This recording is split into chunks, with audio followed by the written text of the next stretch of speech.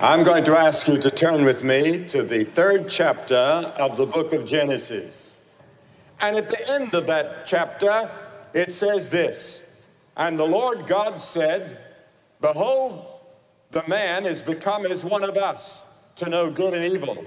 And now lest he put forth his hand and take also the tree of life and eat, and live forever. Therefore the Lord God sent him forth from the Garden of Eden to till the ground from which he had taken.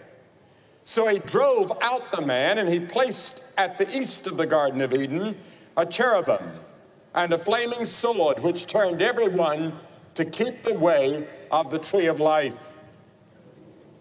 In other words, God was keeping man away from the tree of life, because if man had eaten the tree of life, he would have lived forever in his sins without any hope of redemption.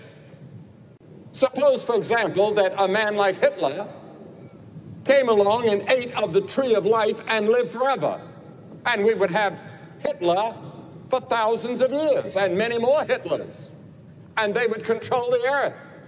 And so God sent death along as a judgment, but also a blessing, because every generation comes and dies and a new generation is born. And all the Hitlers of the world die eventually. And the Bible says in Ecclesiastes 3:2, there's a time to be born and a time to die. It's appointed unto man once to die, but after that the judgment. But often I find as a clergyman that people do not wish to talk about death. Why? In America, 17-year-olds, by the time they're 17, have seen an average of 15,000 murders on television. And there's a rash of bestsellers on death right now. And some think of death as a period of life. Sir Winston Churchill once said, "The older you get, the more sleep you need. Finally, you sleep all the time. In life, there are many avenues," he said, "but all lead to that all-embracing death." And I want to ask you tonight, are you prepared to die? Have you made any preparation at all for your death? Oh yes, maybe financially you have. But what about your spirit, your soul that's going to live forever? Have you made a study of it? Oh, it occupies a lot of your thinking. I know that. My son-in-law is a psychologist here, and he's told me a little bit about this. How many people are preoccupied with the fact that they have to die, and some go out and live it up and say, "I'm going to get the last ounce of pleasure I can before that day." And others take it very seriously, and they prepare their hearts to meet Almighty God, whom they shall have to face with their sins and their failures at the judgment. Death is tragic because of its finality. I remember when one of my great friends died.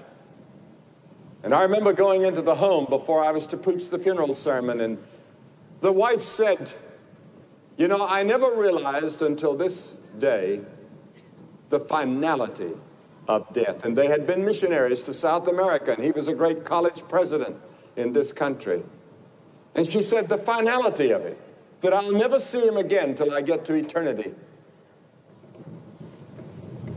He'll never come in as I've seen him day after day in our long married life. But the loss and the severance of things you love, do not like to leave behind family and friends. And for others, it's not only a time of life, but it's a question mark. Death ushers in so much uncertainty, and we ask ourselves, why? Last Monday, I stood at the grave of a great friend, a great man of God, Dr. Harold Ockenga. And I remember I couldn't help but ask myself, why? Because he had so much to give. But then I read and knew that he was nearly 80 years of age, and he'd lived a marvelous life, but lying there, he looked like he was 35 or 40. But I can never help but ask myself, why? You see a young man cut down in the prime of life, and you ask why. Or you see a boy or a girl, and you ask why. Why does all this have to happen? Part of it is the terror and the fear of the unknown. People never like to be unprepared. They're anxious about the future. And I want to quote one passage from Amos, the 4th chapter, that says, prepare to meet thy God. Are you prepared? If you're not prepared and have a doubt about it, pick up the telephone and call the number on your screen. There'll be counselors there that will talk to you about how you can prepare to meet death and judgment. Now, we want to soften the reality of death. We don't want to talk about it. Some of us don't want to think about it. So we have a lot of cosmetics and facelifts and the frantic search for the mythical fountain of youth that goes on. But I don't want to turn tonight to the psychologist or the sociologist or the medical students, but to the Bible. What does the Bible say about death? First, the Bible says that death is an enemy of man and God. Paul calls it an enemy. He says, 1 Corinthians 15, the last enemy that shall be destroyed is death. Now, it's an enemy to God because God never meant for man to die. When he created us, he meant for us to live forever. But we broke his law. We rebelled against him. And he said, if you do that, you're going to die. He had to keep his word. Neither sin, nor pain, nor disease, nor death were part of God's original plan for man. Death was the penalty for sin when he said, thou shalt surely die. And the judgment, dust thou art, and unto dust thou shalt return, came after man's rebellion. Are you prepared? And then secondly, the Bible teaches that this enemy of death is going to be destroyed. 1 Corinthians 15:26, the last enemy to be destroyed is death. When we were touring Russia this past year, and we went to these great Orthodox cathedrals, and it was my privilege to preach in them the gospel just like I do here. And in the Soviet Union, I had a theologian from the Theological Academy in Leningrad say to me in the car as we were riding along, he said, Mr. Graham, he said, I would like to see you put more emphasis on the resurrection of Christ, because he said, if Christ be not risen, our faith is in vain. And I thought to myself, here I am learning at the feet of a man in the Soviet Union about the resurrection of Jesus Christ. Now, some people question the resurrection in this scientific age. But Arnold of Rugby said, I know of no fact in history of mankind which is attested by fuller and better evidence of every sort. Sir Edward Clarke, the English High Court judge, said some time ago, the evidence of the resurrection I accept unreservedly as fact. Over and over again in the High Court, I've secured a verdict on evidence not nearly so compelling. Many of our scientists believe in the resurrection of Jesus Christ. Now, thirdly, the Bible teaches that this enemy of death has already been defeated. Already defeated. Paul says, O death, where is thy sting? O grave, where is thy victory? By death and resurrection of Christ, he said, I am he that liveth and was dead. And behold, I am alive forevermore, and have the keys of hell and death. Think of it. He has the keys of hell and the keys of death. Now, what is this defeat of death? Paul likens it to a poisonous insect whose sting has been withdrawn. He says the sting of death is sin. Now I want you to think about death for a person who does not know Christ, for an unbeliever. Disc jockeys are reviving that old pop song of David Clayton Thomas, which goes, and when I die, I pray there ain't no hell. But the Bible teaches there will be a judgment. Michelangelo's Last Judgment, considered by many to be man's greatest work of art. You go immediately after you die to face the judgment. And the judgment is not going to be to decide whether you're saved or lost. The judgment is going to be to decide your place in hell. because the decision is being made by you here and now in this life. And you cannot read the Bible and miss the references to hell. And I don't see how a clergyman can preach without talking about it, because it's so much in the scriptures, and the one that taught so much about it is Jesus, more than any other person in the Bible. To be in hell is to be out of the presence of God. What is hell? I'm not going to give you my imagination. I'm not going to do what some have done in the past and use their imagination to frighten people. We ought to be frightened. But I want to tell you what I believe the Bible teaches. There are three words that describe hell in the Bible for me. One is fire. For our God is a consuming fire, says Hebrews 12. But the Bible also teaches that fire is used symbolically. It says our tongues are set on fire of hell. That doesn't mean literal combustion in James. It's symbolic. And Jesus used this symbol over and over. I believe that the fire is a thirst for Almighty God that can never be quenched. You'll go out into eternity thirsting for God, and you can never find him.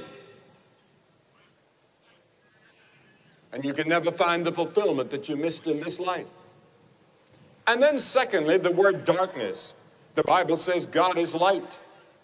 And Matthew 8:12 says, but the children of the kingdom shall be cast out into outer darkness. Hell is called outer darkness. It's separation from God in darkness. That's the reason those that go to hell will not see anybody else. It'll be too dark. You're not going to go down there and set up a nightclub and have a big time and have beautiful golf courses and all the rest of it, as some people think. No. It's separation from God, from darkness, from light. And then the third phrase that Jesus uses is the second death. God is life. It is separated from life. And death and hell were cast into the lake of fire. This is the second death, Revelation 20:14 says. You die the first time naturally. Your body dies. Now your soul, your spirit is still alive, but it's dead. It's dead toward God, just like it is tonight. There are thousands of people here in this audience in South Florida tonight whose spirit is dead toward God. Your body is alive. You go to church. You're religious, as most people are around the world. You go to India and you'll find more religion in any country in the world. But deep in your heart, you don't really know Christ. You haven't made your peace with God. Now, God doesn't take any delight in hell. He didn't create hell for you. He made hell for the devil and his angels. But if you persist in going the devil's way, that's where you're going. Now, when Jesus Christ died on the cross, that was a judgment. God judged Christ in your place. And Jesus, being who he was, had the capacity to endure hell for you. And when Christ said, my God, why hast thou forsaken me? In that terrible moment, in a way that we cannot possibly fathom or understand, the Lord Jesus Christ and his Father were separated. And Jesus took the pangs of hell, and he suffered in that moment everything that man will ever be called upon to suffer. He did it for you because he loves you. And now God says you must repent of your sins and receive him into your heart. And if you don't do it, and you persist in listening to the voice of the devil who says you have plenty of time, or who tells you that it's not true, or whatever he's whispering to you, yes, you have to make a choice. You have to make a choice between some things that are wrong in your life, and you have to make a choice with Christ. Which will it be? What is your choice? If you want to make a choice tonight for Christ, or if you want to talk about it, pick up the telephone and call the person that's on the other end on that number that's on your screen. Write it down. Now, you may dial several times and keep on dialing. They'll be there all evening. The death of Christ was a judgment. And the scripture says that God's desire is that all men should be saved. All women should be saved. That's God's desire. He wants it so much that he gave his son to die on the cross for you. And the words used in those scriptures are desire and wish, not will and purpose. It's not God's will or purpose that you die. It's his desire that you be saved. And you have a choice. Now, what about what happens to the believer? So much could be said about this. I could talk all evening about heaven and about the joys and the thrill and the excitement it's going to be in heaven for all of us who know Christ. In Christ, the judgment is past. The storm is over. The hell is past. If you know Christ, there'll be no judgment for you. There is therefore now no judgment to them that are in Christ Jesus. There is no hell for you. You will live eternally with the Lord Jesus Christ and with the saints of all the ages. By his death, he destroyed death. In Christ, we no longer regard death as the king of terrors. Paul said, I have a desire to depart to be with Christ, which is far better. He said to be with Christ is better than living here and now. I want to be with him, said the Apostle Paul. Why? Was it because he worked so hard for Christ? Or because he'd suffered so much? No. He was ready because long ago he had met Christ on the Damascus Road and had an experience with the Lord Jesus Christ. And Christ came into his heart. And he had found a fulfillment and a peace and a joy. He found the purpose and the meaning of his life when he had that encounter with Christ. You can have that same experience with Christ tonight, right here before you leave here. There are many people think that it's a long process, and there may be a process in which you're convicted by the Spirit of God. And there may be a process like birth. There's the moment of conception, there's the months of gestation, then comes birth. And then there comes growing. All of those are different steps and different processes. Some may take place almost all at once. We do not know how the Holy Spirit works at that point in each individual life. Sometimes it's individual. But tonight you need to take a step to Christ and make sure. If you don't know and you're not certain, be sure. Many people do not have a date when they came to Christ. But it's good for many people to come and make a date and say, yes, that was the night that I became sure. Now, the conquest of death is the final great achievement of what we call Christianity and Judaism. Physical death is but a transition from life on earth with Christ to eternal life in heaven with Christ. It's like going through a door when you die. You leave one room and you enter another, bigger room, which is more beautiful and more wonderful. And the transition, which we call death, is based on the fact that Jesus was raised from the dead. For we know that Christ, being raised from the dead, will never die again. Death no longer has any dominion over him, says Romans 6. For as in Adam all die, so also in Christ shall all be made alive. For Christians, there is such a thing maybe as the shadow of death. It casts a shadow over those who are left behind.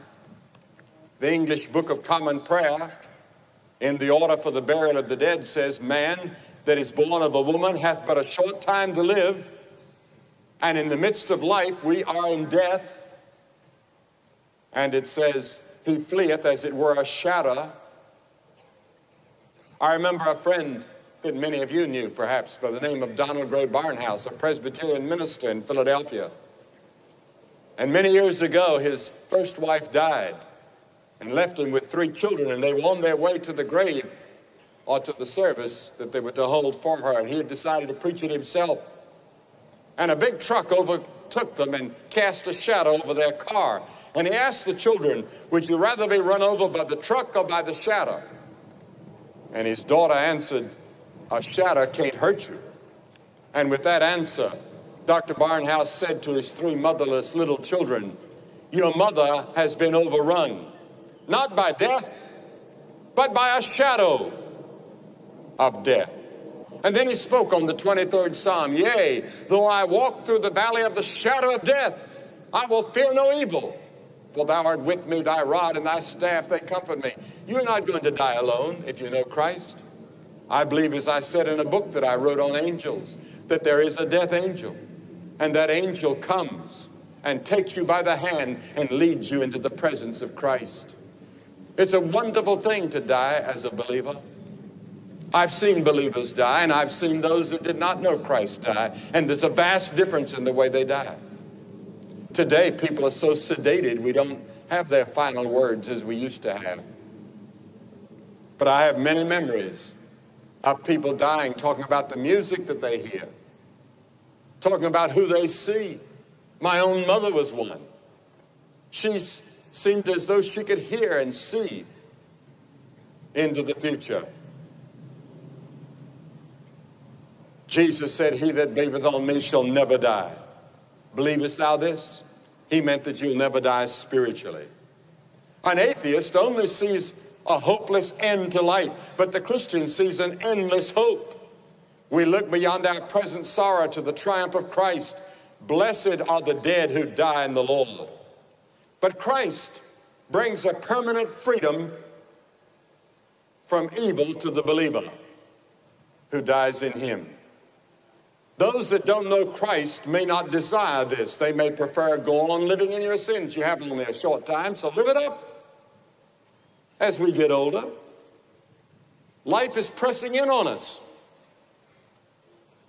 Get all you can out of it now. That's the philosophy of many here in South Florida, as well as all over the world. You don't have long. You'll be in eternity. And the decision you make tonight may decide where you'll be. Do you know Christ? The word depart, the Bible uses the word depart. You see, the Bible teaches that we're citizens of two worlds now.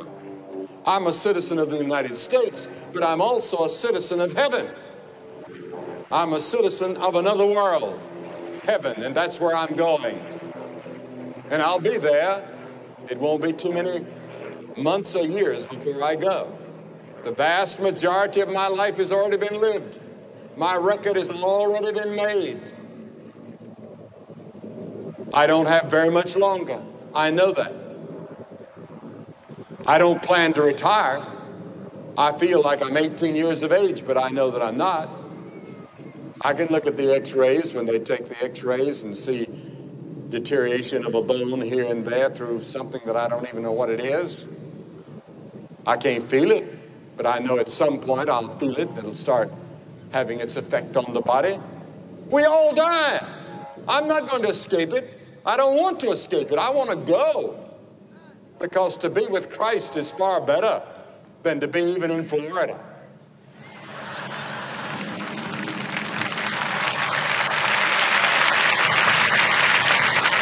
The Bible says we shall be like him, for we shall see him as he is. Napoleon once said, "I die before my time, and my body will be given back to the earth to become the food of worms." Such is the fate soon of the great Napoleon. What a contrast to the words of Job. He said, "I know my Redeemer liveth, and though after my skin worms destroy this body, yet in my flesh shall I see God." I'm looking forward to seeing him face to face. I remember a story that Dr. H.C. Morrison, the great old Methodist preacher, told many years ago in Kentucky. He said that he was on a boat many years ago coming back from Europe, and on that same ship was Theodore Roosevelt, who was returning in triumph from hunting elephants and lions in Africa. And a great crowd was there to meet Theodore Roosevelt, and the bands were playing. He was the former president of the United States. And Morrison said he stood there looking. Nobody was there to meet him. And he said they had big signs saying to Roosevelt, "Teddy, welcome home." And Morrison said he sort of felt an empty loneliness in his heart. And then all of a sudden it dawned on him. He said, "You know, I'm not home yet. I'll be home someday, and I'll have a great welcome. The trumpets will play. The angels will be there. Christ will be there." What a glorious time that's going to be. I heard about a young man from a Christian home. And he had little interest in Christ, but one day his grandfather died unexpectedly And the boy was shaken. And someone said, was it your grandfather's death that changed you? And he said, no. It was my grandfather's life that changed me. There's an old English prayer that says, Lord, grant that my last hour may be my finest hour. Paul said, I've fought the good fight, I've finished the race, I've kept the faith. An Anglican bishop of the last century said, I hope when I come to die, I shall not have to say, I wish I had loved Christ more. I'm going to ask you tonight to make sure that you're ready. What do you have to do? Father, mother, senior citizen, boy or girl, we never know in this world in which we live when anyone is going to go. You get out on these highways and streets and you never know. Are you ready? What do I have to do to be ready? First, the Bible teaches you must repent of your sins. And you say, well, what is repentance? Repentance is changing your mind toward God and toward yourself, seeing yourself a sinner and seeing the holiness and the righteousness of God, looking at the cross of Christ and seeing that he died for you. But it also means a change of living. You're going to change your habits from this moment on. You're going to ask God to help you. You may not be able to. You may not have the strength to. But if you'll ask God to help you, he'll help you. And then the second thing you must do is to believe. That word believe means more than just believing with your mind. It means committing yourself, your total self to Christ as Savior and Lord. And then the third thing, you must be willing to follow him and serve him. Are you willing to do that? You say, Billy, I decided that years ago. Did you really? Is there a doubt about it? Many older people have been religious, and younger people too, because I was young when I accepted Christ, 16 or 17 years of age, and vice president of the Young People's Society in my church. But I knew that I really didn't know Christ. I already knew that. And when they asked people to come and make it certain, I went, and I'm so glad that I did that night. You can make sure tonight. I'm going to ask you to come and stand in front of this platform, as we've seen hundreds every night do. I'm going to ask you to get up out of your seat and stand here, and this is a symbolic gesture, a public gesture of coming to Christ. Now, why do I ask you to do that? Because every person that Jesus called, he called publicly. Every person he called publicly. I'm asking you to come publicly. He said, if you're not willing to acknowledge me publicly before men, I'll not acknowledge you before my Father, which is in heaven. There's something about coming publicly that helps settle it. And I'm going to ask you to come. If you're with friends or relatives, they'll wait. And after you've all come, I'm going to say a word to you and have a prayer with you. Give you some literature to help you in your Christian life. You get up and come. We're going to wait on you. Hundreds of you. If you come from this stand back here, it'll take about a minute, maybe a minute and a half. This stand and this one over here, close to 2 minutes. Get up and come right now. And after you've come, we'll stand here a few minutes and have a prayer. And then you go back and join your friends. Very simple, but very important. Because your whole eternal future may hang on what happens tonight. And you that are watching by television, pick up the telephone and call that number. And make your commitment to Christ as people are already beginning to come here in this stadium in Fort Lauderdale, Florida. Just get up and come now, hundreds of you. We're going to wait on you.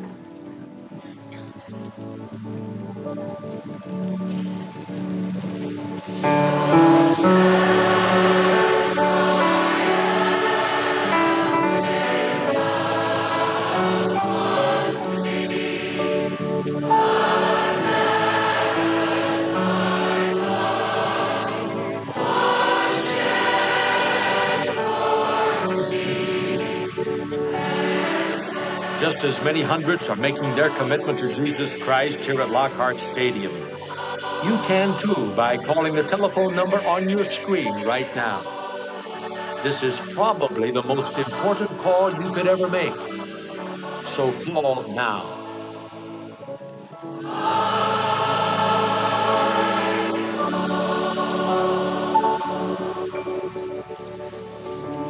To you that are watching by television, you can see that here in Fort Lauderdale, Florida, many hundreds of people are coming to make their commitment to Christ, to make sure that they know Him as their Lord and Savior. You can make sure where you are. You may be in a hotel room, maybe in your bedroom, living room, maybe in a bar somewhere. I don't know where. You can say, yes, Lord Jesus, come into my heart. And pick up the telephone and call that number. And be sure and go to church next Sunday.